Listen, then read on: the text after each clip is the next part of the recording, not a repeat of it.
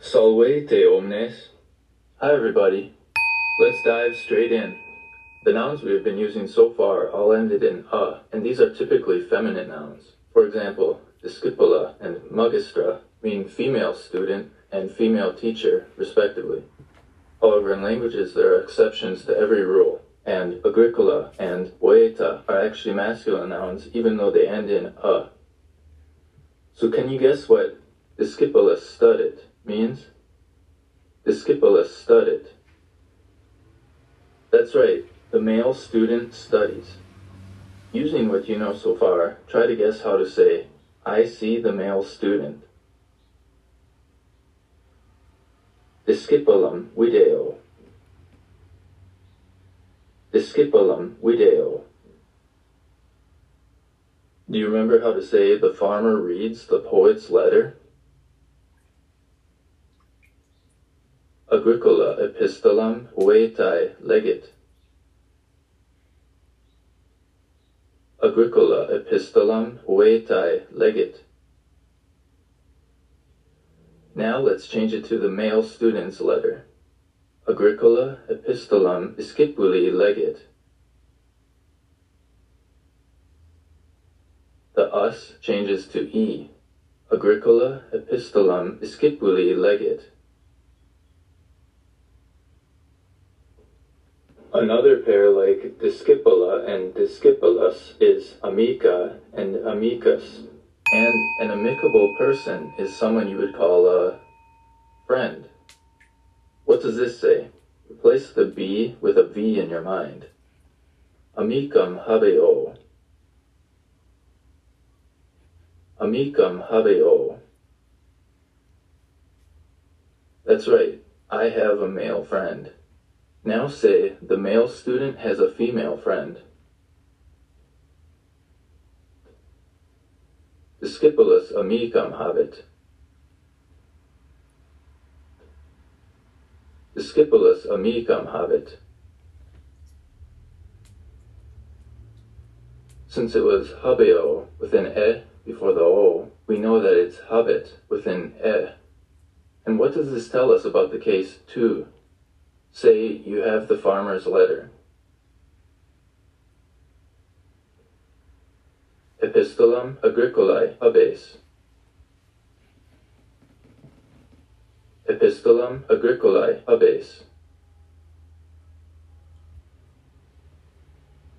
The e in habeo tells us it will be habes with a long a.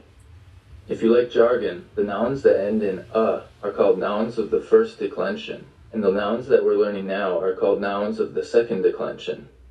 But there are also a few irregularities, like the following second declension noun.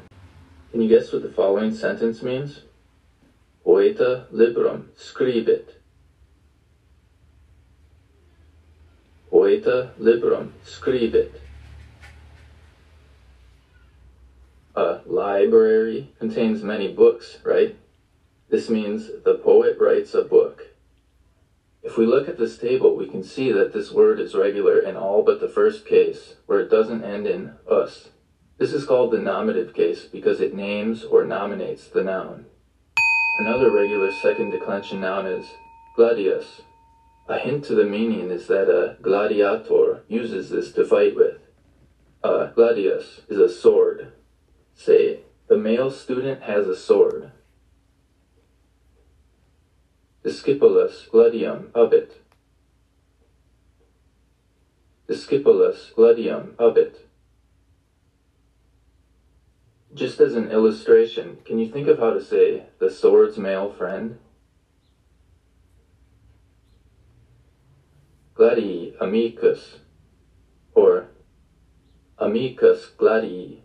Both are correct. Remember, only the us gets dropped, so it's gladii. And the more sensible male friend's sword would be amici gladius, or gladius amici. Now we're going to introduce our first irregular verb, the Latin word for to be. Agricola est poeta. The farmer is a poet. So is est in Latin. Pretty easy to remember, right? Note that both nouns are in the nominative case. The be verb is like an equal sign. Agricola equals poeta. So both nouns are in the same case. This is also often written, Agricola poeta est. When talking about our friends, we don't usually say the student is friend. We add the word my. When we want to add this word in Latin, though, it has to be declined, just like an adjective. So, a female student is my friend would be, Discipola est amica mea. Discipola est amica mea. And the male student is my friend would be, Discipolas est amicus meus. Discipolas est amicus meus. Discipolas est amicus meus. Do you remember how to say beautiful? Try to say the teacher is beautiful. Magistra est pulchra, or Magistra pulchra est. Because est is like an equal sign, the adjective matches the noun. So when we have a male noun, pulchra will change form, but it declines like liber, not amicus. Thus, the male student is beautiful is Discipolas pulcher est. Discipolas pulcher est. It's a little strange, but adjectives decline according to the gender of the noun, not necessarily the noun's ending. So, recalling that this refers to a male, how would we say the poet is beautiful? Poeta pulcher est. Poeta pulcher est. And the same would go for Agricola. Do you remember the word for big? It declines just like amicus. Try to say the farmer is big. Agricola magnus est. Agricola magnus est. The Latin for you are is tu es. Easy enough to remember. Say to a woman now, you are a student. Tu es discipola. Tu es discipola. Did you remember to match the gender of the noun to the you in the sentence? Say to a man now, you are the male student's friend. Amicus discipuli es. Amicus discipuli es.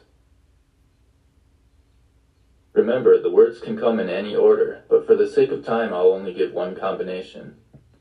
I am has yet another form in Latin, ego sum. Say, I am a big student. Magnus discipulus sum. If you're a male, and if you're a female, magna discipula sum. The genders make it a little difficult, but after a while they will come naturally. Now, if you have the potential to do something, then you are able to or can do it. In Latin, this is pot, plus the verb for to be. Possum, I can. Potes, you can. Potest, he, she, it can. Can you see the forms of to be attached to this verb? Possum, potes, potest.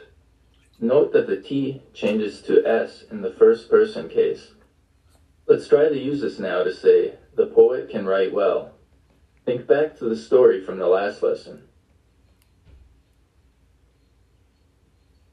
Poeta bene scribere potest.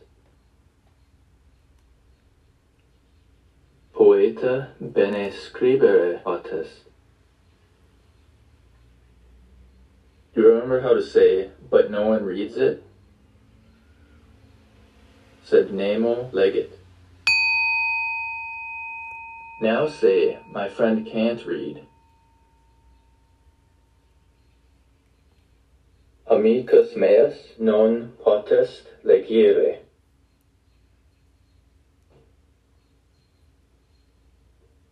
Notice that we can reverse the order of the verbs because of the flexible word order. The following word came to English from French instead of Latin, but it's still easy to see the connection between desire and desiderare. This word means desire, want, and to miss someone, among other things. What does this mean? Amicum desidero.